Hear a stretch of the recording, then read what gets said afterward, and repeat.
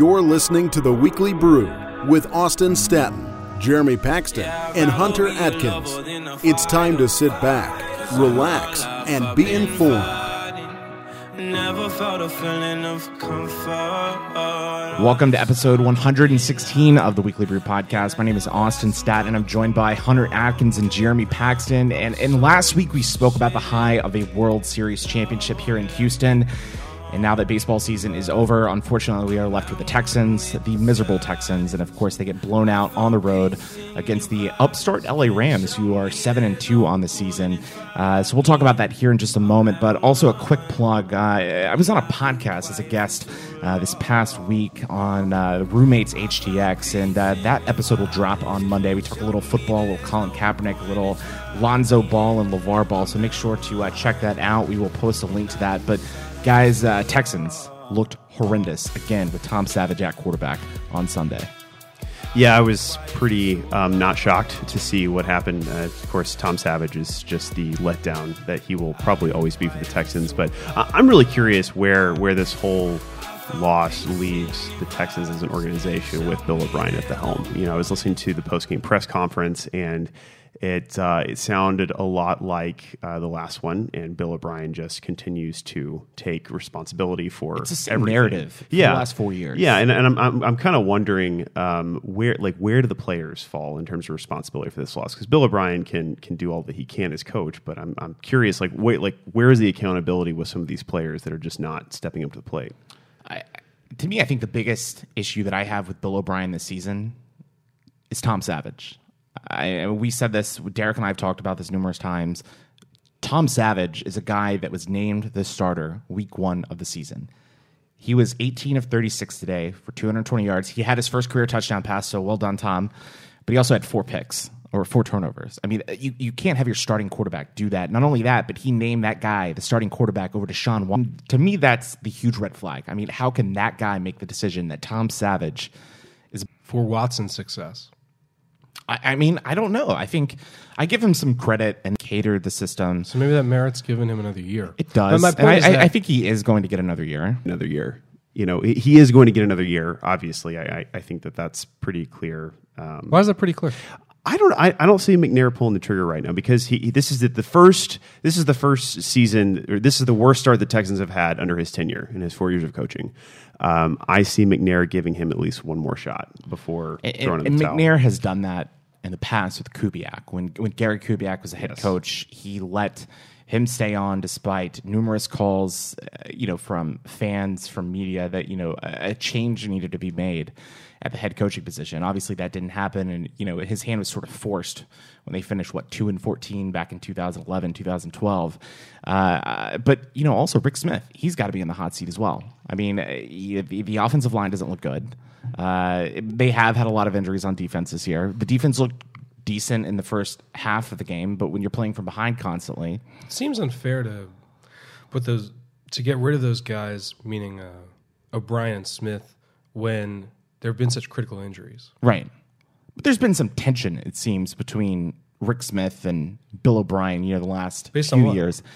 I don't know. I think of Brock Osweiler for one. I mean, I think that signing, from everything that we've heard from John McClain, there seems to have been a split on O'Brien. It seemed like he was sort of forced to sign Osweiler without him wanting to do that. So I don't know. It seems like there's some people that aren't happy. But I will say this: New York Giants' job might come open this offseason, and if that's the case, does Bill O'Brien perhaps bolt for that job? I mean, Texans could fire him, but I think there is a possibility that he could leave.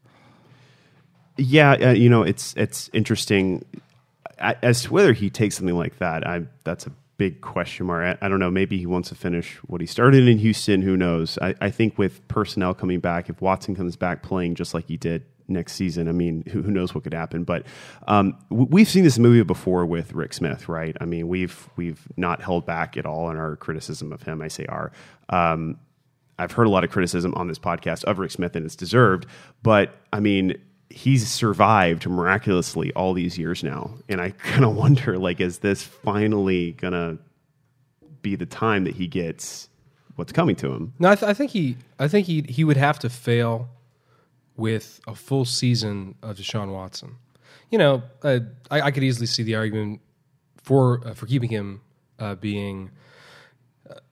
This is going to be a little hypocritical, only because he didn't choose Watson at the start of the year to be the starting quarterback, right?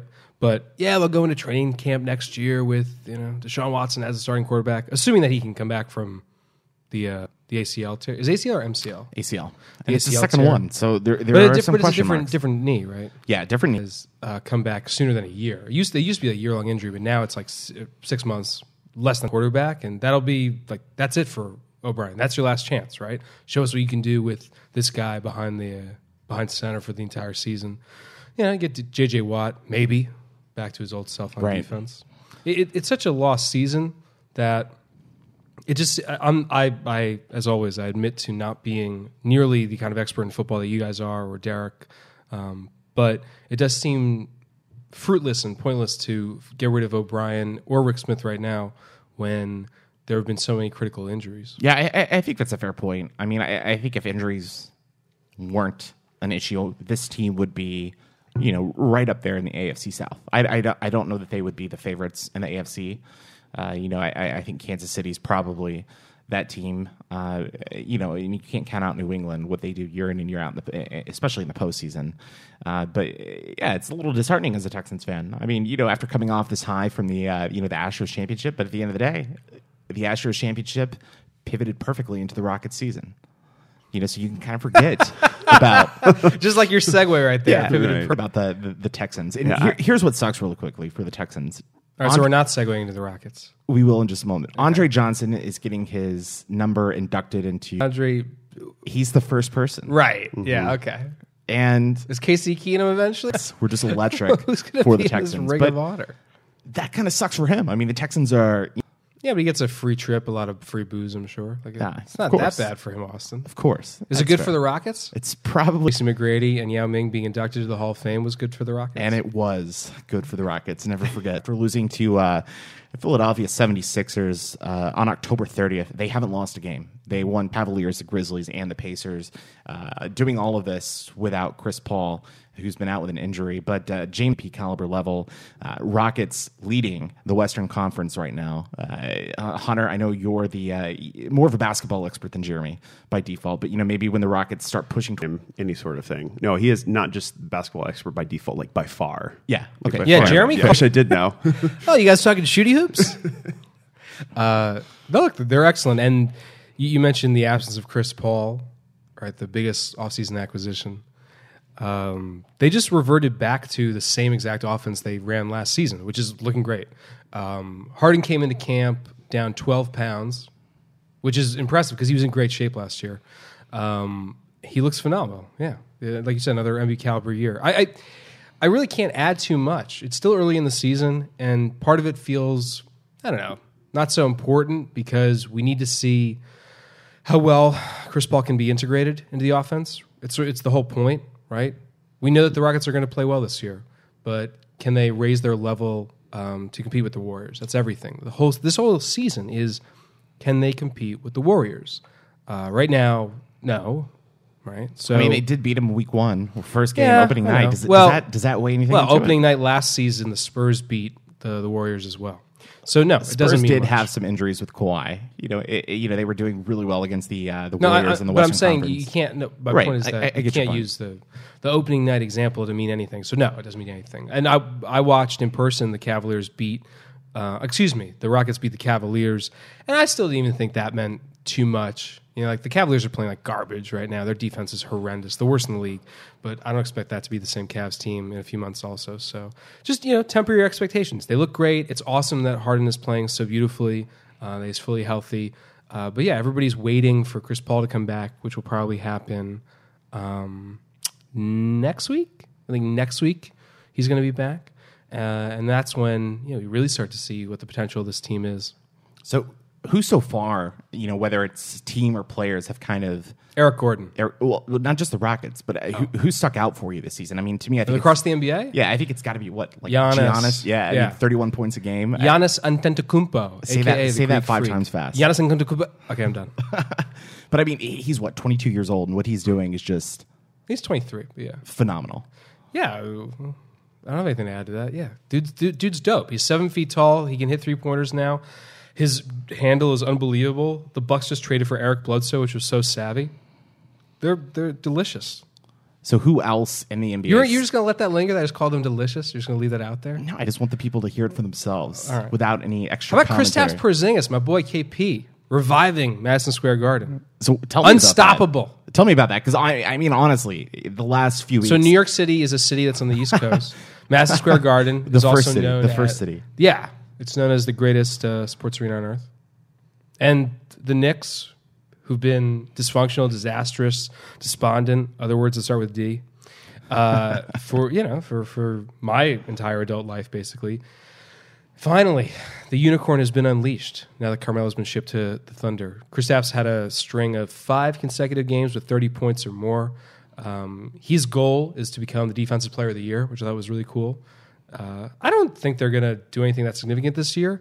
Maybe they could somehow back into the 8th spot, but that isn't really what you want for that team anyway, because you want them to keep rebuilding. You want them to get a really good draft pick so that maybe in 2 years they have a shot at leading the Eastern Conference. But Kristaps has been unbelievable. And it's kind of crazy to me that the Knicks were looking to potentially deal him in the offseason. Let's not talk about it. I can't even entertain such blasphemy. But do our listeners really care about the Knicks? They don't care about that. Probably they want to not. hear us Probably not. extol the Rockets. All right. They've been great. They have no drama right now. Eric Gordon, who also lost weight, has been phenomenal. 6th man of the year last year, but now he's this just killer slash and kick 3-point shooting machine too. He's really, I don't know. The question looms: will Chris Paul be able to be integrated into this offense? What about Clint Capella? I mean, it seems like He's awesome. That's the guy that Daryl Morey has loved, and he's he's affordable. That's why, right? But he looks like he's been developing so much this season into that guy that so many people thought he could be. Yeah, in a way, he's everything that the Rockets wanted Dwight Howard to be. You know, just shut up, know your role, roll off the pick and roll, get every defensive and offensive rebound you can, keep fighting, keep defending. I saw a nice drill they were doing on Thursday against the Cavs. This was before the game, where one of these assistants they had like the big square football pad that you hold with your forearm to check a guy, and they had Capella purposefully embracing contact, like leaning and shouldering into the pad on his way up to the basket.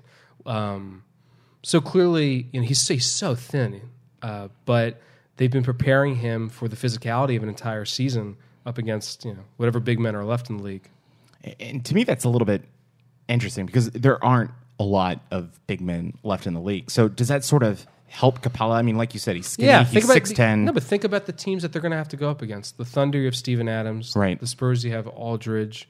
And then I guess the Warriors is kind of a funky example because they don't have a classic big man that Clint would match up against. But whatever. There's plenty of good merit to having Capella embrace that kind of contention and contact down low. So the Rockets doing pretty well right now, leading the I want to call it the AFC South, but that's the Texans. The NBA Western Conference doing pretty well, 11-3 on the season. What's the Warriors record right now? The Warriors record right now, they are just 10-3, so they're a half game behind the Rockets. But of course, that seems to be it. I mean, the Western Conference right now, the only 2 teams with 10+ wins. Actually, the only 3 teams in the league with 10+ wins are Boston, Golden State, and the Rockets. Spurs sitting at 8-5, and Denver Nuggets sitting at 8-5 in the Northwest Division. Spurs will be there, though. Of course. Yeah. Of course. And of course, they've had some injury issues as well, but we are still young into the NBA season. We hope to talk a little bit more about that in upcoming weeks, have some NBA-specific guests, whether it's national writers or some of our past guests. Yeah, Austin, you're looking at me right now. I am. Trying to get me to pull some strings. You are the basketball guy. I'll work on it. I'll see who I can round up. All right, so Jeremy, I'm going to pivot this over to you. Because Jeremy's here? Yeah, exactly. Yeah, hey guys. Hey, So whenever we fell asleep. Whenever we Sorry. talk NBA, Jeremy just passes out a little bit. So Jeremy, tell us what happened with college football this weekend. Oh, college football. Bama is, of course, unbeaten, which is to be expected, of course. It's groundbreaking news. Yeah, I know, right? It's groundbreaking. Oklahoma beat TCU, I think, and they're going to round out the top spot in the Big 12, hopefully with a berth into the playoff for the Big 12. When are college football fans going to get tired of Alabama being so good? I think everyone is tired. Everyone, yeah, I was going to say, this is unless not unless you live in Tuscaloosa. And then when is Nick Saban going to be publicly and incessantly excoriated for being too much of a wimp to coach in the NFL again? I mean, he's paid $11 million. I understand. Why would you? There are because what is this? What is this like experience for him to just keep putting out number one college football teams? What's the point? Getting paid. No, I understand. You also would get paid a lot of money in the NFL because there are people who find college football far more interesting than the NFL. And then the college football has its own. It's like a cult following. Yeah, I understand that, but in the pantheon of important coaches, like. You go to the NFL when you're really good. I would like to see him pull. He's too much of a wimp right now. Hold on. Let me tell you. I would love to see Nick Saban go to the NFL because that would mean that Alabama. Yeah. I want to see him do a Pete Carroll, go to the NFL, win a Super Bowl to prove that he can do it. Sure, I agree. Because he I don't know. It was he didn't. He was in Miami for a year and a half, 2 years. I don't know. I'd like to see him prove it at the next level as well. This is what I'm saying. Yes, that once you dominate in college. The next step is for you to go to the NFL. Yeah. To answer your question, when is, or maybe in a different way, when is Alabama going to stop being good?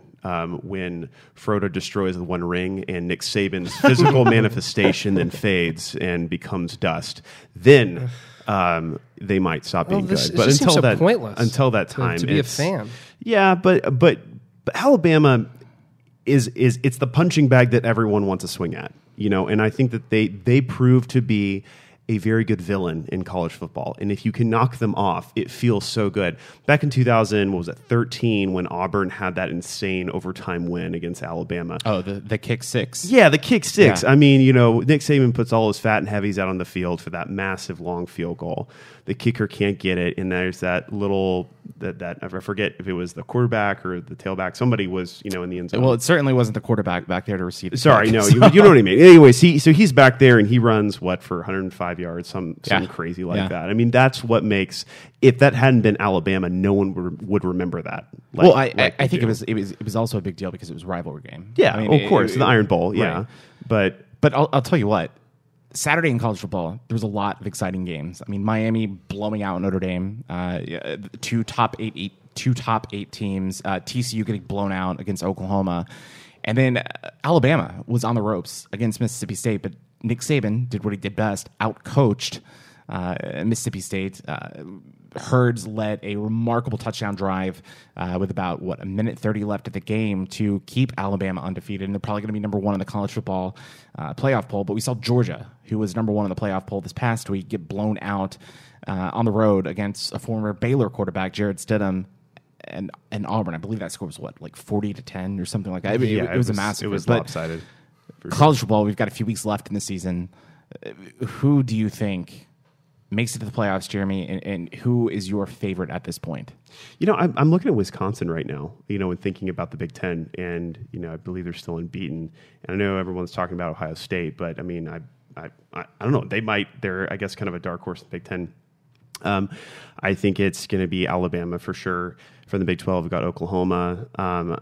And who knows? I mean, does the Pac have a chance? Does USC have a chance of getting in? I think the only way the Pac has a chance is if there's multiple 2-loss teams. Yeah, because their strength schedule is just so bad, and the only team really left is Washington. Of course, they lost on Thursday or Friday night to Stanford. Yeah, which AJ Hinch was actually at that game. He was the person to do the ceremonial coin toss. Were you tumescent? Very. Can you tell? So, spelling bee champion, can you define tumescent? The way that Austin Staten feels whenever the Astros in their after their World Series celebration appear on television. So let's talk about Astros fever. I mean, the guy that still has Astros fever. No, we're not talking about it. I was merely making a rather lewd joke. Of course. I think I'd like to pivot at some point to talking about. I pledged last week that we would talk about the shooting outside of San Antonio in Sutherland Springs. And Devin Kelly, the gunman. I'm not exactly sure where to start with it, but I just felt since I made that pledge that we would come we have back to talk to after more news had developed, after we educated ourselves more on the matter. This is a pretty complicated mass shooting to apply to the ongoing debate about gun control. Frankly, we clearly we all. I assume. I mean, feel free to disagree, but I feel like we all must certainly blame the Air Force for not registering or reporting the domestic violence charge, right? Well, it wasn't. I mean, it wasn't just that. This conviction. guy has a spotty history all over the place. Yeah, like animal cruelty, domestic violence. Escaped from a psych hospital. Yeah, exactly. I mean, this guy. So he shouldn't have owned a gun. Shouldn't have. No, he been able to would buy have, a gun. if the law had done its, and I'm saying the law, I'm using that as a sort of a broad Yeah, term, but if the law had done its job, he would not have been allowed to buy a firearm. Now that, of course, precludes him going to a buddy, assuming he has friends. He didn't look like he had very many. But, I mean, there's something to say for the fact that the laws in place failed, and... Yeah, and this weird loophole where the Air Force, I don't know what the... How does that happen? I don't know. That to me pisses me off. Well, there's so much. There's some pencil pusher in a back office in some Air Force administrative building that's getting fired for this right now. I mean, that's without a doubt. But what I've focused on is just the sort of the human impact of that entire thing. They're looking at like demolishing the church, making They've it already a memorial. said the pastor of the church that they are going to demolish. Yeah, I mean they're going to make it like a prayer garden and sort of a memorial, and I can't even fathom what that's like to have to undergo. Well, that I mean, sort they of, did that with Sandy Hook as well. They demolished the school. Yeah, I just can't imagine what that's like, and that's such a world changer. To have to experience something. Is that like necessary? I don't mean to sound crass or callous, but what? It's amazing how in 2017, almost 2018, we still, as a culture, are very symbolic, right? Like at a time when presumably, I would think, we would be more scientific, we would be more mathematically oriented. We seem even this can even tie into the debate about bringing down statues, right? It's like, man, we really are still so symbolic, not so tangible that it's not like, I don't know how to put this. To have kept the church up, why would that have been in some way offensive or egregious or a perpetuation of the crime that had happened? Why this is a place of worship. Yeah. Can't it continue to go on as like being a restored holy place? Yeah, and I think that's a very interesting question, and that sort of begs a question about human nature in general, and what that's like, and what people. I think in this situation, if I'm I work with victims of trauma in my day job, and to have that kind of trauma, even if you've worked through something like that and it's not affecting Jeremy your life works day at to day. Amazon.com customer service. Yeah, I'm at home all day answering phone victims calls. of trauma. Yeah, exactly, victims of trauma, and that sort of thing. Even if you work through it, even if you are not ruled by that in your day-to-day life, having that reminder there, especially in a place of worship, something that's so personal and something that's so personal and so visceral for some people, I can't imagine wanting to go back there. You know? Especially since I think, given what's happened, I mean they're looking at not just a new sanctuary, but I think probably an upgrade from what they had. I know that kind of sounds bad, but I mean, I guess I also and admittedly this will sound kind of crass or callous, but all right, so now in addition to the horrification that was caused by the gunman, now tax dollars are going to be spent to like rebuild a new church. No, you can't spend tax dollars on it. Oh no! So it's going to be. I think private. I think private donation. The Southern Baptist Convention is going to pony up part of that money. All right. Oh yeah, it's going to be all. I don't know how I feel about that either. So taking yeah. people from the congregation, taking people from the community, now they're going to have to pay to build it. But You know what I'm saying? Like, but that's what they, that's what those organizations are saying. All right. That would be I think that's a national organization issue. Speaking of that, I believe it's the city of Houston or some. You might be able to answer this, Jeremy, but some organizations, political organization, is actually trying to decide if churches in the city of Houston can actually get federal funding for Hurricane Harvey damages, like FEMA money, which I think that's kind of interesting because you've got that separation of church and state, that sort of thing. You can't get federal funding if you do that. It's not insured? You lose your if most of these churches probably aren't insured, but if you why? Don't ask me. But seriously, is that a? But am I missing something for flood damage? Well, So, I mean, 90% of the people that flooded in Houston didn't have flood insurance. So I imagine that probably extends to a lot of the I was going to say churches that were the impacted buildings as well. are insured. The buildings are insured against like fire and that kind of thing. But flood. But the way insurance works on buildings and homes is that flooding is never covered. And so with no one effectively having flood insurance, and I come from a neighborhood where nobody had flood insurance. Next to the reservoirs there.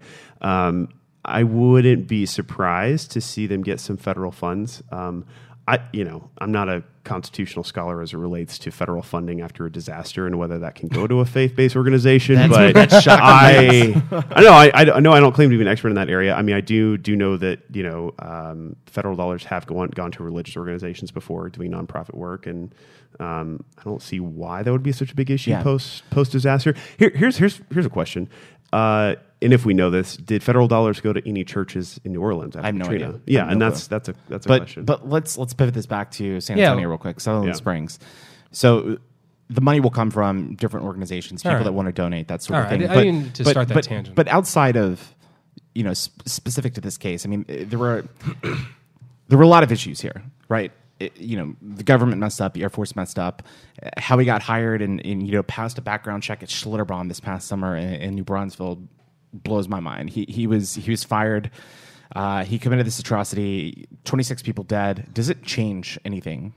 I mean, you asked this last week or you said something even more provocative, which was that if after Sandy Hook, that does not motivate broader gun control, what will, right? Yeah. Does something like this happening in Texas, a state that is very pro-guns, having children killed, grandparents killed, does that impact? Does that move the needle at all? Well, I think first you're right. And Texas is a very pro 2A state. I think the question is if the assumption is more gun control means less mass shootings and less crime, and I don't think. I mean, Australia has proved that. Well, right, but Australia doesn't have a Second Amendment, and Australia is. But they don't have guns, and they don't have mass shootings. No, you're right, but Australia and the United States are two very different places. If we talk about guns just right now in circulation, right? I mean, there's no comparison between the United States and Australia, right? And anywhere. The assumption that gun control is going to lead to less gun violence, especially if the laws fail, like in background checks, in that area. I mean, I don't really see where you have to first assume that more gun control equals less guns and therefore less gun crime. I mean, what if this guy had gotten fertilizer and built a bomb and bombed that church? But we don't have to play the what if game. Well, no, but Austin's basic question is: what is it going to take for something to change? If you are somebody who wants things to change, right? In terms of gun ownership and gun purchasing, I mean, is there a way to minimize this from happening? Because it seems like each month there's another mass shooting. Okay. And a few weeks ago we had Las Vegas. Now we have Sutherland Springs. Probably going to be another one by the end of the year. I mean, I hate to be that guy, but history tells us as such. And this is relevant. I want to bring this before Columbine, before that sort of inaugurated this era of public mass shootings by perpetrators, and not just public mass shootings. I mean, there have been a lot of mass killings using vans, bombs. I mean, also any number of means. But what culturally and what in terms of people has changed since the Columbine shooting in the late 90s? I mean, what in other words, what is made? I mean, because guns haven't changed in a long time. I mean, really, guns are the same. Sure, there might be more of them, but the people behind the gun. I mean, what's different about our society today that makes people think that taking mass, a mass casualty event is how they need to leave their mark on the world? I mean, because in reality, I mean, we're talking about the Sutherland Springs, but you remember New York City. There was a guy that got a van and just went down a crowded street. I mean, yeah, but divergence. Stay on the point about gun violence. So, but this is an important what question. Has changed? And why are there? Why are there people? Why has there been an increase in mass shootings? Yeah, well, even though is it the media covering this to sort of give them more of a platform? No. You don't think so? So Malcolm Gladwell wrote for the New Yorker. I think it was 2013. Sorry, that should be signaling for somebody to Google this. Thank you, Austin. It was 2013 or 2014. Gladwell wrote about there's a name for this. I can't something theory. Basically, the point, the whole gist is that things that are shameful lose shame and become more accepted and are seen as like less monstrous of acts, the more they're done, right? We used the word last week, Austin, about, you said desensitized, like we feel desensitized now that I said, 26 people were killed in this shooting, and if this were 5 years ago, we would be aghast, right? But did you find it, Austin? It was a New Yorker piece back in 2015. October 2015? 2015, and the lead caption is actually, in the years since Columbine, school shootings changed, they became ritualized. What's the theory? There's a psychological sociological theory to this. Malcolm Gladwell. I don't have anything against the guy, but no, but right. So my point is that it's one of these things where if you're in a crowd of people, the way it's measured is there's an index, and the way it's measured, so if you're in a crowd of people and one person throws a stone through a window, right? It's something like it's an index of 1, right? And then when the second person joins, because the first person threw it, well, that's an index of 2. And it keeps going so on, so on, so on. It's about the influence of a bad act and how it stops being seen as a bad act. And Gladwell posits it as a reason why it's an extensive, much more extensive story than I'm giving credit for. But it's extremely long. I'm trying to find the exact. Can't you just do the Control F theory or something like that? Come on, this can't be that hard. We're working on it. I see what you're saying. And that's there's if you read a social psychology textbook, I mean he's touching on something where there's a certain monkey see monkey do quality to this, that the more that these mass shootings are happening, right, it's being seen, then they're influencing the next one to feel less shameful about it. Sure. Yeah. But do you think though that for people who want to achieve notoriety, people who want to be remembered, people who are so angry at the world or so angry at a group of people or person that they want to be remembered, do you think the 24-hour news cycle has anything to do with this? I said that like 3 minutes ago. No, I know. No, but but I'm asking him again because I think that this is worth discussing. Okay. So then, what's your solution? You want the world to not document this stuff? No. That's far from it. But I think it's interesting. It's not irrelevant because it's how information is obviously shared instantaneously and disseminated so quickly everywhere all the time. Yes, and part of the. I wish you, Austin. Come on, bro. It's not coming up, man. It's okay. The only read it quickly and find. Just skim through it and find. Do what I say, Austin. When I say to do it. This awesome damn theory. So it's a Stanford sociologist named Mark Granovetter. Don't need it. I need the name of this. It's a paradox. Did you do Control F theory or not? Yeah, there's only theory mentioned once in the story, and it says an early theory was the crowd cast a kind of intoxicating smell over its participants. So it's not listed as theory, which makes it more difficult to search in this 20,000 letter. All right, so what about type in rock or something? This is the example you used, throwing a rock through a window.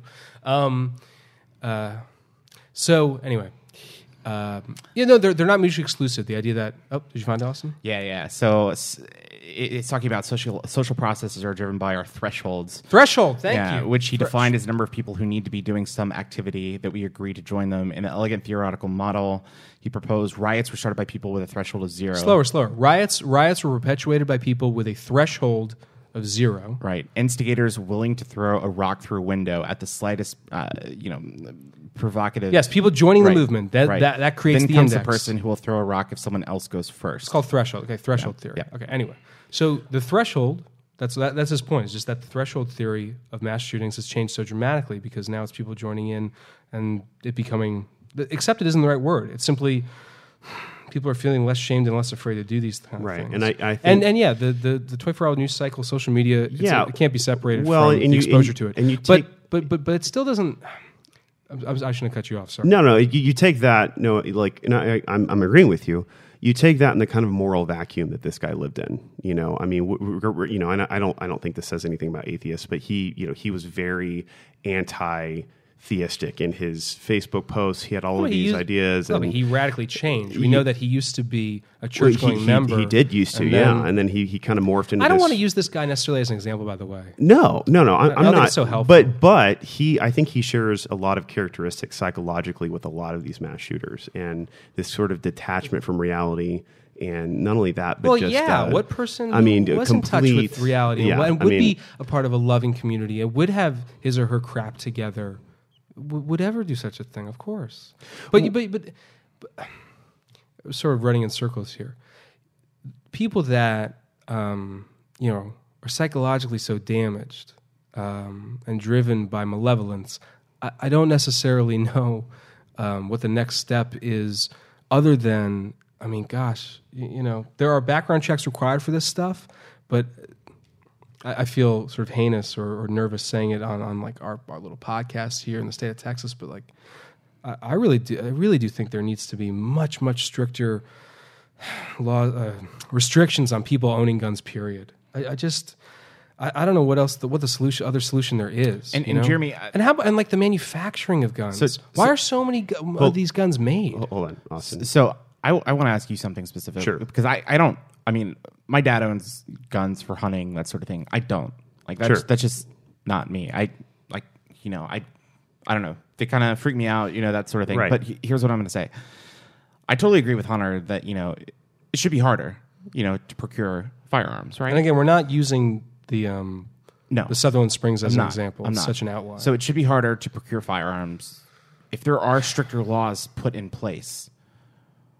Why would that impact someone like you who has guns, or someone like my dad who has guns? Because if they're law-abiding citizens who are using it for sport or for hunting or even collecting, why would just an extra step? Well, because it's not going to stop the bad guys. I mean, I think that's the reality of it. What if it stops like one or two? Because it does. But let's the hold boogeyman on. argument is used all the time. No, this is not a boogeyman argument. Let's think about the two civilians that stepped up when law enforcement was not there and stopped this guy with their own AR-15s. No, I'm serious. This guy is, he stepped up and hit the shooter. I mean, this guy went in, loaded up his gun, he went out and he stopped what was happening. This guy could have done more had that not happened. So this is a pro-con argument that I think ultimately, if you're going to argue that you need to take away freedom from people, you've got to make it a much better argument than what gun control advocates have been putting forth so far. I know. I guess it seems this is a word. The word I'm going to use is obviously coming from my own politics. But which are very far right, by the way. Very, very far right. I have to get up and leave the room when Hunter talks politics. I make Mitch McConnell look like a Woodstock hippie. You make John Birch blush. I don't even know what that is. Is that the John Birch Society? Oh gosh, all right. Yeah, you're speaking to. Do they wear white hoods? No, they do not wear white hoods. Those are Southern Democrats. Remember? It's true. It's true. Yeah, it's true. Anyways. No, the John Birch Society, if you go back, like Goldwater, like those days, the old-timey conservatives from long time ago. Anyway, no, what I was going to say is that the biggest holdup to more aggressive gun laws is the Second Amendment, right? It's that, it's more than that. It's that guns are affixed to the concept of freedom, and that sucks because of how many people are killed every year by guns. Like it sucks that that problem seems sort of because guns are intractably tied to freedom, right? To the rights that you have. It is such, and this is the word I was going to use before. It is such a distraction from the problem. Yeah, well, I mean, I think guns are a means to defend oneself, and if you can't defend yourself against your neighbor or someone else who wants to do you harm or a tyrannical government, are you really free? I think you're right. The American concept of freedom is invariably tied to the ownership of firearms, and I might add, just working in the field that I do, that the vast majority of gun deaths in the United States are carried out by suicide. I mean, they're people with guns who want to kill themselves. They're not people with guns who want to kill other people. I don't necessarily think that negates an important discussion. No, you're right. But prohibiting a lot of people from owning them. Right. But it's almost that's not okay either. No, but it's almost like, I mean, I don't know. It should not be so easy and accessible for people to do that. Well, right, but people can walk into a Walgreens and buy a bottle of aspirin and kill themselves just as easily as they can if they buy a gun. You know what? I mean, I'll take my chances with that then. Yeah. But again, then let's at least deal with the aspirin problem when it happens. I say that in some jest. But I mean, it's like I don't need a slippery slope argument. No, either. but you know what? What is so interesting, and this is kind of a self-aware observation I made myself while I was on the way over here thinking about this conversation we'd be having, is the arguments against guns are almost like the arguments against drugs, right? The people, the libertarians arguing for drug legalization sound a lot like the same people that are, like the lifetime NRA members that are arguing against gun control, because it's not going to stop the problem of gun violence, number one. And number two, it's antithetical to what we believe freedom to be, especially as it pertains to the Second Amendment. So being someone who's against drug legalization, right? I mean, from a mental health perspective, I reflexively revolt at any sort of idea, so even down to marijuana, because of the adolescents and population I work with. I do think it is interesting how those arguments are so similar. I don't know if you guys observe that as well, but I never thought of it. I hadn't either. Yeah, I don't know. I don't have the brain power right now to like I just don't to lump in drug legalization with I don't know.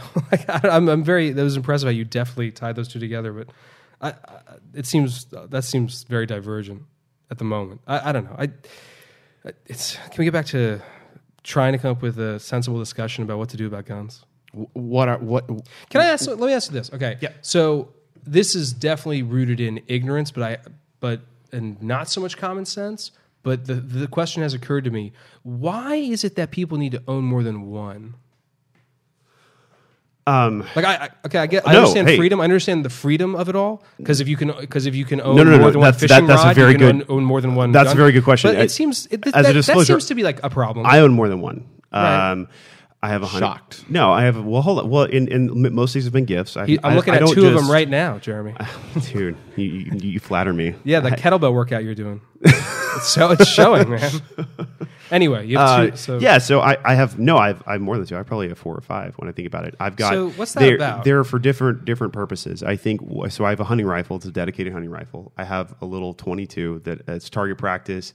My girlfriend, she had never really shot guns before I met her, and she really enjoyed it. And it's a small caliber. I don't want to give her the big caliber. It's hard for her to hold, all right, recoil. But these everything. don't necessarily seem like the best reasons to have more than one gun. Well, right, but like the idea hold on, but all right, the idea you have a gun for target practice. Yeah, you have a gun for. Oh, sure, you have a gun for target practice. I mean, you're going to target practice with the bigger guns, but it just depends on what you're doing. Is this a stupid question for me to ask? Why? No, target practice. No, it's a different. No, it's a why different do you have to kind of target practice. So if you hunt, I can answer that. So you start out on a 22, right? That's a small caliber. You go up to maybe a 243, then you go up to maybe a 270, which is a larger caliber. You work your way up. So if it's a stupid question for me to ask, then if that's like the traditional way you do it, what if you weren't allowed to own those, but you could only rent them at a facility and use them at a facility? So train, so that you didn't have them all in your home. I've rented guns before. It's not all cracked out to me. So I just mean my point is that this would be maybe I cannot purport to be an expert in any of this. Yeah, but if these guns were only to be used at a facility in which you did target practice, then you could not take them and you could not have them in your home. Right. So then you'd only own maybe one gun. That seems to be kind of sensible. Right. But what happens when somebody breaks into your house and you need it to defend yourself and your property? No, but then you have the gun. The gun. Okay, so you're saying you would limit people to one gun at home. I'm trying to be kind of open-minded here, guys. Like if I had my druthers, sure. I'd wave some magic wand. So you know what? There's no point in having this that kind of conversation. reminds me of back in the late '90s when Randy Johnson was traded to the Astros. They asked him. Wow, you made an Astros reference out of this. That's unbelievable. That's how I'm really impressed. But it's kind of interesting because they were asking. Somebody brought up the question of guns to him, and it was in totally what random. context? His response was, "I don't need a gun because I sleep with a bucket of baseballs right next to my bed, and I could throw 100 miles an hour." So.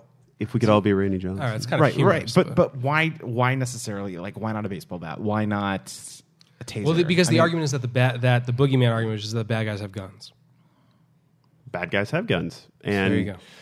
I will tell you that the market for illegal firearms right now it's high. I mean, I work in a population full of prisoners. I mean, I say prisoners, they're residents, inmates, whatever you want to call them, and the thinking process for them to make a decision to commit a crime, whether it be a robbery or something else, it's much different than what you and I would think about if we were to do something like that. And so I personally, and I know this from working with people who work in the justice system, all of us have a gun. It's just that kind of environment when you work around these people and you know how they think. Why do we leave off my point about why can't we just limit it to one gun? Why can we limit to one gun? I mean, I understand the freedom experience. All right. Well, so what if somebody? So I'll say it real quick. From my dad who hunts, so he has a different gun for hogs. He has a different gun for deer. Right. He has a different gun for birds because you're not going to use a deer rifle. Right. And I'm telling you right now, I don't care because these things kill people. Okay. But just people that, like I mentioned earlier, people participating in the sport, right? You have to go through you have to get an extra license. When can we get past this? When can we get past the discussion about sport? Like that also seems to be a huge distraction from people killing themselves with guns and people killing other people with guns, right? That also is this like cloud that hangs over the whole thing that obfuscates from the argument. Like. It's exasperating to talk about. Let me ask you a question. Why aren't we having a conversation about van rentals right now? Why aren't we having a conversation about... You don't have to tie it to the guy who drove it in New York City. No, it's not New York City, but what about Nice, France? I mean, when are we going to have a conversation about... Okay, because you know why, Jeremy? Because one is used as a means of transportation and transport goods. Okay, there's that. No, I also was going to say because they don't kill nearly so many people as guns do every year. I don't know. That's not even close. Okay, but Jeremy, but this also is an American problem. But we're focusing on the means. These guns don't get up in the morning and say, "Man, I want to kill a bunch of people today." There's someone behind it. Just like there's someone behind the wheel of that van that killed 80 plus people in France. I mean, because we tried already, Jeremy. Because this country has tried already to address the problem of the people by having background checks, right? And doubly on top of doing even more apparently extensive background checks that are required and more due diligence by people. And it failed. No, right. I was going to say, in addition to that, there also has to be more restrictions on the means. It has to be done in both areas. I don't know. I really don't. I don't think that's going to fix the problem. And I think that that's just one more step to the goal from progressives in a complete ban on all guns. Would your life change significantly? Yeah, it would. I would not feel as safe. I wouldn't feel as safe. Not to mention the entire conception of what it means to be a free citizen would change. Absolutely. So I don't own guns. I don't fear for my life. I mean, I live in an apartment. I deadbolt the door sometimes. Well, yeah. But I think if guns were taken away, have you ever had to use a gun from someone intruding in your home? No, but I've had. God forbid you would ever have. I was going to say, but that seems like a privilege to not yourself need to use one. That's not the argument. Yeah, I was going to say. But I'm saying would your life radically change? Your day-to-day life radically change? That's not the point. That's not the point. This is not about creature comforts. This is about freedom, and this is about what are your rights as an individual. I know. I hate so much. I hate freedom. I know. Well, I definitely hate freedom. You hate freedom. I hate freedom. Liberals hate freedom. They do. It's true. I do. No, it just man, does it suck? You know what? I tell you what would help this problem if we brought back more draconian, if a more draconian means of taking care of people who need mental health care. And I'm talking about before we deinstitutionalized the mentally ill. And that happened in the 1980s under the Reagan administration and even previous administrations before that. We have a problem with people who are dangerous, who slip through the cracks. Trust me, I worked at an intensive care psych unit. But also, no one would disagree with that. Right, and I agree. This guy should have been in an institution. I know. That's why I don't want to use this guy's. This guy use the Vegas shooter, for example, Dylan Roof, who we know nothing about. We don't know anything about that guy. He has no social media profile. We don't know anything about a potential motive. Use him as an example because we don't know anything about that guy. Yeah, and all indications were that he was not the type of person who would do this. He was a gambler. But also what was, I mean, yeah. I think a lot. I was going to say, I think there's a perfect example of a guy who I wish only owned one gun. Sure, but again, I'm still we're still asking questions about that guy. I mean, there's so many inconsistencies in the accounts of what happened. I mean, I think he was the shooter. I have another question then. Why is it that? I mean this more as a principle, not as a tangible reality, because I don't know what the process for making this kind of thing illegal is, but I imagine it seems impossible because you can't like outlaw a business. But why is it that semi-automatic weapons are being made?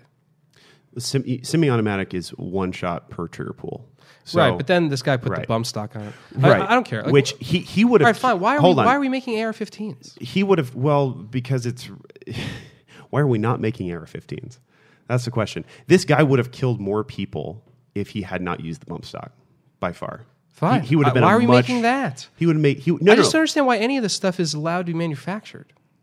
Because why do we make big car engines? Why do we make anything? I mean, it has a purpose. There's a market. Because you have a right to do it. Right, and that seems to be right. I guess what was the central point of the cyclical conversations we're having. Yeah. Is that I think that guns need to be exempt from any discussion about freedom because they seem to be so central to the way people are killed in this country. So when a gun can take away the freedom of another person, does that impact anything in your mind?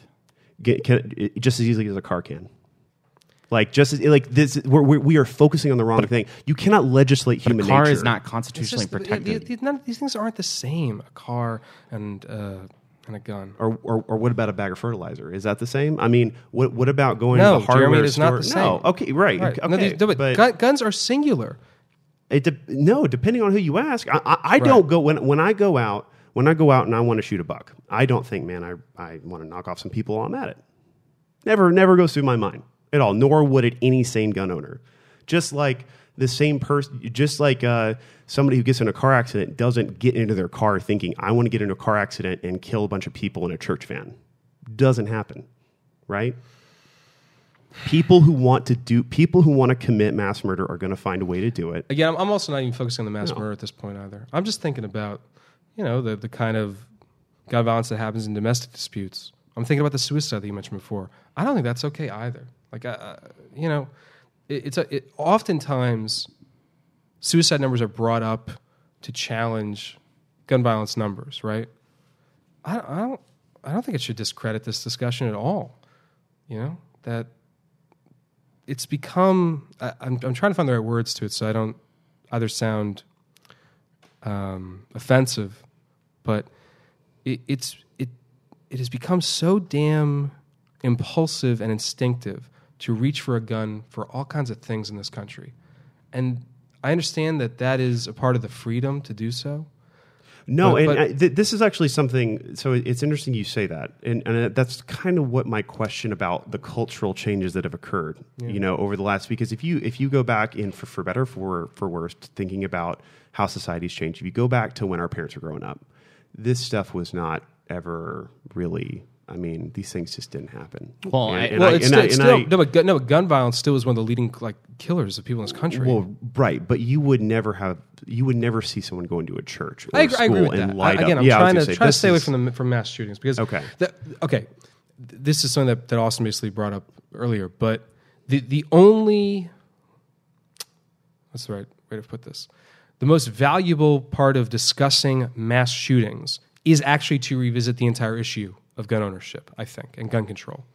It's not because I really don't have a clear idea of how to prevent mass shootings because there definitely seems to be every time there is a new mass shooting, we discover all these other unexpected ways that the person either acquired the gun or was influenced to acquire the gun. That seem almost case by case. So I'm trying to get more at the central issue of just that, I don't know, that we live in a country where reaching for a gun, it just seems much more, impulsive, instinctive, ritualistic as an answer to all kinds of things. And I don't think it's irrelevant to therefore discuss the availability of them, the manufacturing of them, that there are so many of them, that there are more guns than people, right? I guess you would have to qualify that statement that it's become instinctive to reach for a gun.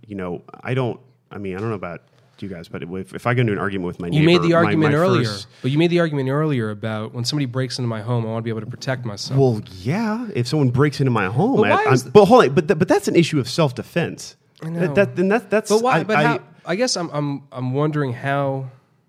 I'm protecting life and property. Those are two sacred other Right. things. Yeah, I mean... But I'm asking more about the practicality of whatever that circumstance might be that you're in, like the danger that you're in, right? How come it's so assumed that when you feel in danger in your home, that the danger that is being posed is one where you are required to have a gun to defend yourself? Well, I guess that question kind of answers itself. From if you're anyone that has been in a situation where urban violence is a problem, if you've ever been in a situation where you've been held when your life has been at stake, it is a means to defend yourself and a means to an end. That end being, if someone's breaking into my home, they're committing a crime, they're violating my property, potentially threatening my life, it is going to be me over them. You're basically what you're telling me is guns shouldn't be your go-to means of self-defense. Yeah, and I'm saying I'm unsure. I'm not saying you shouldn't. I'm unsure about it. Okay, I'm unsure about it. And I'm not. Yeah. I would no. That's I. Yeah. For my I can't think of, we were talking about law-abiding citizens, disarming them in the name of, your intentions are not good enough for me. Your good intentions aren't good enough. The world does not operate on good intentions. It operates on, I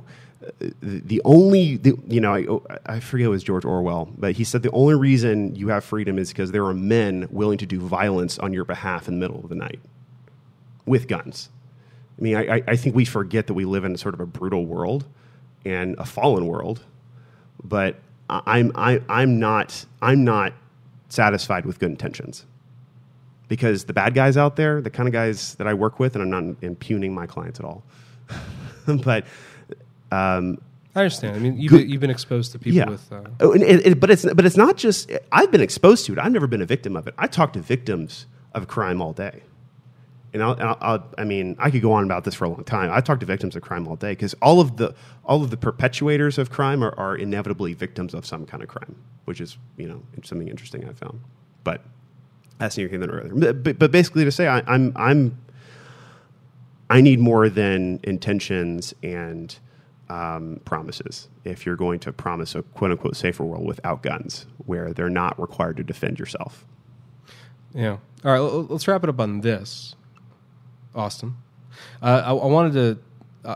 I'll posit one more thing that I've thought about either since I've just mainly because since I moved here to Houston after growing up in New York City, and Jeremy, one thing that really, I don't want to use the word fascinate. One thing that really I would say makes me uncomfortable in all these discussions about the importance of gun ownership and self-defense is that implicitly it implies something that I think distinctly characterizes the difference between people who are in favor of gun ownership and are not. And it's that if you are in favor of gun ownership, you are agreeing and saying that you are comfortable with shooting somebody. Right now, I understand that you said. I was going to say, yeah. I know it's a scenario of self-defense. Right. I know. I get it, and it could be a scenario that potentially is life-threatening. Right. So, and that those are the scenarios in which you're comfortable doing it. You're comfortable raising a gun and shooting somebody. Comfortable is the wrong word to use. Comfortable, when I think of the young men, Veterans Day was just yesterday, right? And I think of the young men that were drafted and went off to fight in the First World War, the Second World War, Vietnam, the young men who volunteered to go to Iraq and Afghanistan. And I think of the veterans I know that have either taken life or been pretty sure they have. It's not a matter of comfort; it's a matter of necessity, and that's the difference. This is when I think about, and I think anyone who has a gun and wants to use it for self-defense, should that situation ever arise, you never think about what do I want to do. What am I comfortable with? The thing I'm least comfortable with is the idea of shooting another human being that intends to do me harm. And I guess my experience is complicated by the fact that I know I work around people who have committed crimes, and so I know that there's a human face, in every violent criminal. There's a human side to them. So I know that if I ever had to do that, it would be difficult and not comfortable. And it would only be because I'm in an act of self-defense, not at all with any sort of thrill or glee. No, I don't mean that. Anything like that. No, fine. All right. I didn't mean it to be so semantical. You are willing. You're willing to shoot somebody, and that to me, I think it's really weird. I can't find another word for it. I understand that. I can't disagree with the arguments you just made, but it just seems weird that so with such popularity. So let me ask you, let's say there's some scenario, and I've been to your apartment before. I don't see anyone breaking in, but let's say that someone Whatever, does. put me somewhere else. Okay, all right. So let's say you're whatever. I'm on a road trip. And you're I on a road trip, motel and someone breaks in. Yeah, and you've got nothing. Right. And let's say in another scenario, someone breaks in and you have maybe not a gun, maybe like a golf club, right? Something to defend yourself with. Right. In each of those scenarios, what do? I defend myself. You defend yourself, right? Yeah. Whether it's with your fists or with that golf club. Yes. Right? Yes. Right. So a gun is just a more efficient means to defend yourself. There's no way to tell. I mean, you could swing. You might not be Tiger Woods, but I imagine you're a big guy. You can swing that golf club pretty well. Right? And you might hit that guy. You might kill that guy. You can kill somebody with a golf club. Easy. You can kill somebody with your own hands. That's right. You can kill somebody with your own hands. So why do we get hung up on what people use to defend themselves? Only because so oftentimes it is involved in crimes where they are not defending themselves. Right. And I agree with you. But, I mean, any number of things are. I mean, we have... Not any number of things. Oh, sure. Not any number of things. This is go back to the van thing. All right, Austin, bring us out. So I've been out of this conversation for 20 minutes. Yeah, Austin, did you fall asleep? Yeah, usually this was such a good conversation. You should have jumped in. It was. I was actually really fascinated by the discussion, but I think I'm sort of in the middle on this. I don't know which. I see arguments for both sides, and I think that it's better for our listeners to hear the conversation and discussion between Jeremy, who's clearly on one side of the fence, and Hunter, who's clearly on the other side of the fence. I thought the discussion was fascinating, and I'm glad that you made a point to bring it up last week on the podcast. I'm glad that we did discuss it this week. And it's probably not going to be the last time that we discuss it. I mean, it's been a long time since I think we've discussed gun control. I think the last time that we discussed it with this intensity was first 20 episodes of the podcast? Something like that. Yeah. But that's sort of why we wanted to talk a little sports first, to sort of lighten the mood. We've lost, by the way, everybody who was listening to those first 20 minutes of this podcast. Yeah. Hey, Mom, hey, Dad. And Wayne LaPierre, I hope you're proud. No, it's funny. I hope you guys are sleeping over at my apartment when the zombie apocalypse breaks out. You'll be very safe. That's a totally different scenario. Oh no, it is absolutely not, Austin. It's going to happen. Don't you worry. But no, I've got plenty. I disagree. I hope you guys are with me when it does not happen, and none of these things happen, and we're all okay. Fair enough. Well, Hunter, since we have transitioned into basketball season, we haven't really talked. You did some great work with the Chronicle covering. This is where I pimp myself out. All right, you can follow me at Hunter Atkins 35 on Twitter. I'll be coming out the day after Thanksgiving. I should have a really kind of strange, unexpected story about a certain element of fashion in the NBA. That's what I'm going to be writing about. Talk to Westbrook. No, I did not talk to Westbrook. No, it's about how these guys dress when they are warming up, particularly. Interesting. Yeah, they dress pretty strangely. So anyway, there's that. I'm covering some games. Jonathan Fagan is the exceptional beat writer of the Houston Rockets for the Houston Chronicle. Please follow him.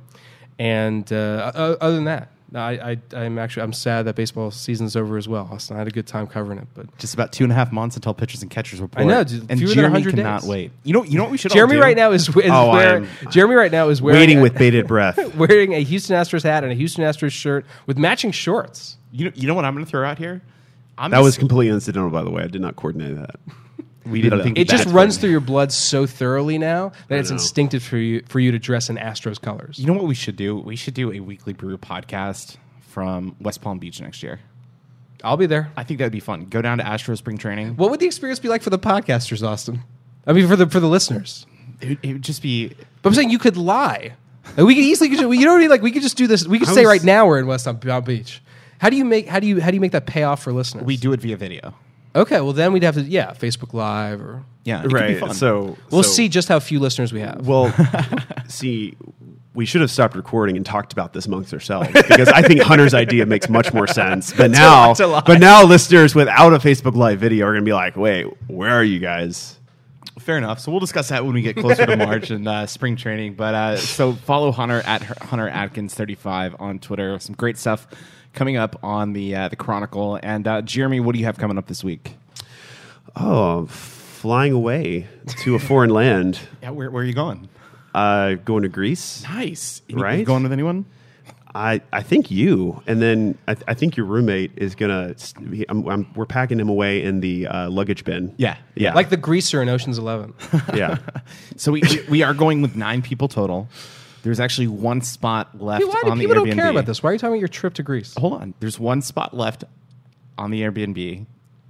I need you to sell it to Hunter right now that he needs to take that We've spot. discussed this. I cannot go because I must go to Orlando to be with my vegetating, wilting, depressing grandparents. Fair enough. I seem like an asshole. I now. have to go. I openly do not want to go to Thanksgiving with my family. I want to go to Greece and rub myself in cocoa butter and suntan with you guys. Or have you guys rub me down with cocoa butter and suntan with me. I would. Gosh, you took the words right out of my mouth. The king size bed that we have is going to be really empty without you. Just saying. On that note, Jeremy and I will be podcasting somewhere from Europe. You guys are going to do a podcast? We are. on the road? Yeah, we are. Podcast equipment. How are the listeners going to know? Snapchat. Okay. Austin's going to go into a shop in Amsterdam and Yes. get buzzed. Absolutely. But gonna drop tabs. Thanks again for the discussion today, guys. It was really enjoyable. And if you want to follow our work, you can follow us at Weekly Brewcast. Just search Weekly Brewcast on Facebook, Twitter, Instagram, and YouTube. Also, subscribe to the website, weeklybrewcast.com. You're listening to The Weekly Brew.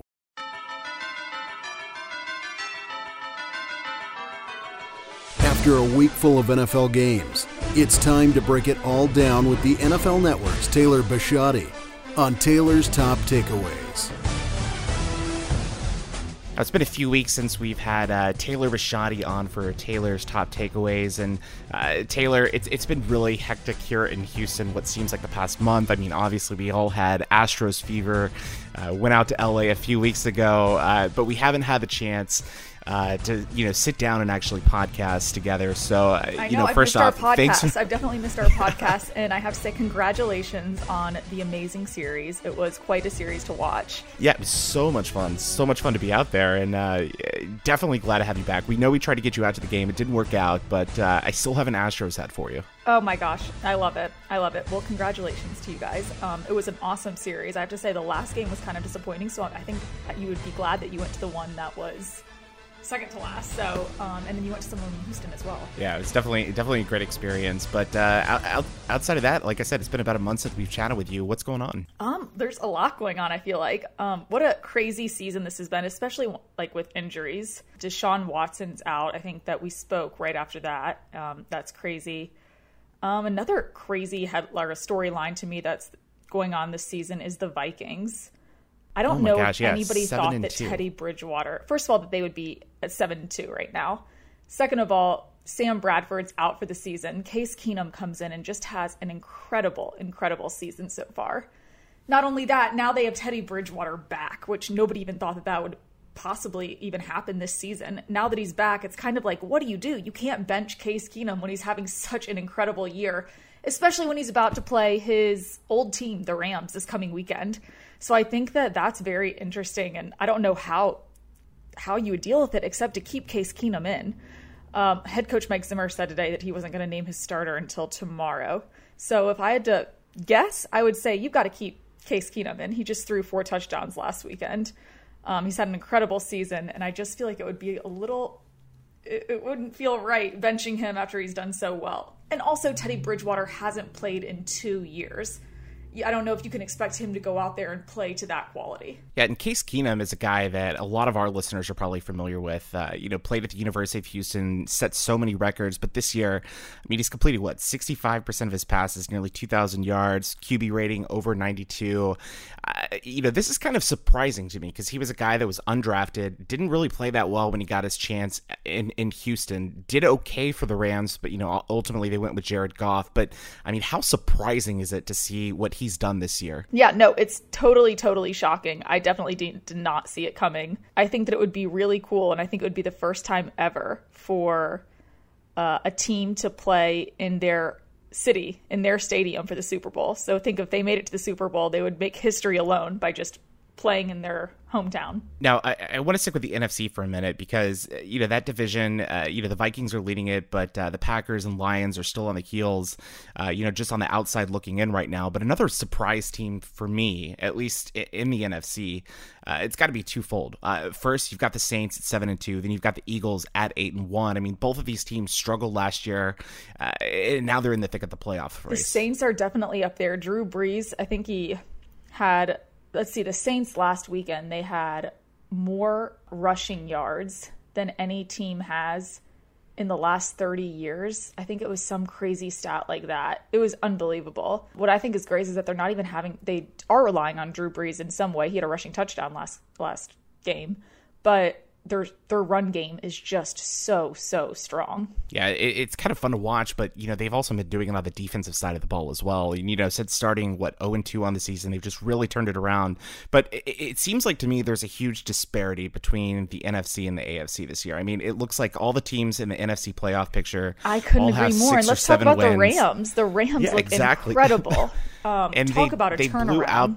Yeah, and they blew out our Texans this past week. I'm sorry about that. But Jared Goff looks, like a completely different quarterback this year. He really does, and I think that you can credit Sean McVay for that. I think that he's just really playing to his strengths and kind of building the offense around Jared and what he knows that he can do, which is moving quickly. They're getting up to the line of scrimmage really fast. And again, they're just playing to Jared's strengths. They've got a lot of offensive weapons as well. And Todd Gurley, Cooper Kupp, Robert Woods, they look like a very solid team. I'm excited. It's really fun to kind of have a great team in LA. You can tell that fans are just all of a sudden getting super excited about it, which is something that I don't think that we've really seen that much of, or at least since I've been living here in the short amount of time that I have. So I love it. I think remarkable to see what McVay has done with that team. And I think they have to be, one of the favorites in the NFC. They've got such an explosive offense. And, of course, the Eagles and Rams play here in a few weeks. And the Seahawks. I think it's like, for me, it's like, I'm like, this is going to be an interesting battle between the Rams, the Seahawks, and the Eagles. Those are my three that I'm like, wow. So if you're handicapping one right now, who do you think comes out of the NFC? Oh, I don't know. This is tough. I want to say the Rams or the Eagles. But then again, the Seahawks beat the Rams. I really don't know. I think it's going to all depend on which teams can stay healthy at this point. Not only that, but you got to think home field advantage plays a factor as well. Yeah. If the Seahawks can somehow move up into the top 2 seeds. But looking over to the AFC, again, it seems like there's just not as much depth. It seems like there's really 3 teams at the top, but I'm not sure that I buy the long-term success of all of them. You got the Steelers, who sometimes they look good, sometimes they don't. Patriots, they're always going to be running. I feel like they're always right. They always scare me because they come out hot. When they do, they're hard to stop. But it seems like there have been so many issues in the league. In the one team that seems to be kind of getting past that since they lost, their defensive back at the start of the year is the Kansas City Chiefs. They're 6-3 on the year. They're kind of taking a slight step back after that hot start. But who do you look at in the AFC as the cream of the crop? I would have to go with the Steelers just because I think that their experience and Big Ben just knows he knows how to win. He can find ways to win. I think that once it comes down to the playoffs, they're going to bring their A game. And what about the Patriots? It seems like, Brady, Belichick, they're just... Yeah, that's a hard one to go against, too. Yeah, but they started so slow. It was 1-2 start. Easily could have been 0-3, but, now they're sitting here 7-2. Yeah, no, they're definitely in the hunt as well. I think that Rob Gronkowski and Tom Brady had a good game last weekend, and they looked like they finally kind of got their group back together. They're a great team. I mean, I don't really think that, again, that's another team where experience is just going to trump other teams' non-experience in this factor. And that's something with going back to the NFC. I think that at the end of the day, do you think that Jared Goff has the composure to hold his team throughout the playoffs against these teams that have veteran quarterbacks like Drew Brees? That's also a really good point because, Goff is prone to turn the ball over. And in the playoffs, when you have one turnover, say it goes to a pick six, it becomes mental at that point. Right. And again, like that's where experience comes in, which I just think that that's something that you can't really fake. You either have it or you don't. And speaking of if you either have it or you don't, the Texans do not have a quarterback right now. Tom Savage, not looking like a good fit. It makes you wonder. Fit. You know what? It's funny. It makes you wonder, why did they start Tom Savage over Deshaun Watson this year? I don't even understand that mentality after seeing the difference in play between these two quarterbacks. Yeah, that's something that we actually mentioned earlier in the show. I posed that question to both Hunter and Jeremy. And to me, that kind of, I don't know, it makes me question Bill O'Brien as a head coach. If he, from what we've seen on paper, Savage only has, one touchdown pass in his career. Watson obviously had 19 during that miraculous stretch that he had. But it makes you question what kind of system Bill O'Brien actually wants. Is he fit for the job? And 3-6 right now, it's not looking good in Houston. It absolutely does. But by the same token, I do see his coaching approach of wanting to let Deshaun Watson kind of grow and develop a little bit before being thrust into the spotlight without having any NFL experience. I think that ideally any rookie would come in and be able to sit out and learn for a few games. But in this situation, it doesn't look like Deshaun Watson's a quarterback that really needed that. No, it was so much fun to watch him play. And so much fun. And there's going to be so many amazing years ahead of. I mean, he's got a bright future. It was a little bit disappointing for Houston fans because it was the day after the Astros won the World Series. I know. That, fans hey, found you out guys that got the World Series, so. Yeah, exactly. So we were okay, but and you have a really bright future knowing that he's such a great quarterback. I mean, what an exciting quarterback to watch this season. Yeah, absolutely. And speaking of the other AFC South teams, a guy that we talked about over the summer, Andrew Luck, we both, speculated that he was, whether or not he would play this season. Ultimately, he's not playing, and I guess he's going to Europe for treatment now on his shoulder. Is his career in jeopardy at this point? They seemed very adamant that it was not, that it was something that he is going to be able to come back from. They feel like they reiterated that so many times in the press conference. I would like to think that he's going to come back from it. Gosh, I just feel like they should have kind of had a better idea that it wasn't going to heal as quickly as they had once hoped or said it was going to. I think that was probably just mind messing with everyone. And so I think everybody's like, oh, when is he going to start? When is he going to start? Whereas if they kind of just said immediately from the get-go, we don't know if he's going to play at all this season. It's not looking good. I don't know. I mean, it kind of goes the same way. Can he take off a year and a half just like Teddy Bridgewater did and come back and be a great quarterback? I don't know. I don't think anybody really knows the answer to that right now. Yeah, it's really unfortunate to see a talent like Andrew Luck, who just has all the intangibles, go through something like this. I mean, it's awful. It's kind of hard to watch. It is. It's so unfortunate, and you feel so bad for those players, and they're probably chomping at the bit to come back too. Yeah, absolutely. And, kind of moving throughout the rest of the AFC, of course, the Jaguars and Titans currently locked in heat right now for the fourth and the fifth seed for the playoff picture. Are you surprised that both of these teams are sort of in the playoff picture and leading the division at this point? I mean, ever since week 3, we knew that the Jags looked really good. And without Marcus Mariota, it's amazing to see how different the Titans team is with and without Marcus Mariota. I think that the Jags would be in a far better position if they had a stronger quarterback than Blake Bortles, but the rest of the team is so solid that they're able to make up for it. Those are both two great teams right now. They're exciting to watch as well. Yeah, especially on the defensive side of the ball for Jacksonville. Oh my gosh, Saxonville. Jeez exactly, Louise. carrying that nickname. But when you look at the rest of the AFC, there are a few teams that are in the hunt, and I don't know. I'm not really going to give the Dolphins or the Jets or the Bengals kind of credit, but it looks like the Raiders and the Ravens are still on the outside looking in right now. Do either of those teams have a shot to make the postseason? I think they both have a shot. I don't know if those are really the teams. At some point, I think that it's like, do you really want to make the playoffs if you know you're going to get beat early on, or would you rather go in and get a higher draft pick? That's a $1 million question that I don't have the answer to. If I don't think my team is going to go far, I would kind of almost want the draft pick. Are you advocating that they tank? No, I'm not advocating that they tank. Of course not. I don't know. No comment. Totally fair. But Taylor, outside of the games, it seems like, we spoke about this when you brought Scott on a few weeks ago, but it seems like, this season, there have been so many more distractions off the field that have taken away from the conversation. I mean, we saw Papa John's insert themselves into the conversation. Ezekiel Elliott, 1 week he's suspended, the next day he's not. Jerry Jones having this beef right now with Roger Goodell. What is going on with the NFL right now? I mean, to me, it's unfortunate. Like nothing I've ever seen think before. that it's such an amazing sport, and it's such a great sport that has so many positive factors to it and aspects of it. It brings people together in so many different ways. It's an outlet for conversation to be sparked. And like we were kind of discussing, it's just, I hope that it's positive conversation and positive outcomes rather than people kind of feeding off of the negativity. I wish that people would focus more on the positive things that players do and teams do and how they impact their communities in a positive way rather than constantly focusing on the negatives.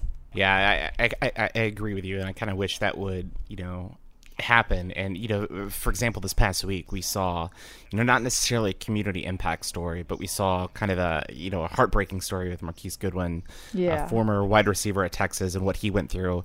And if our listeners aren't familiar, he lost a child prematurely just hours before the 49ers game. I think he had an 80-yard touchdown reception.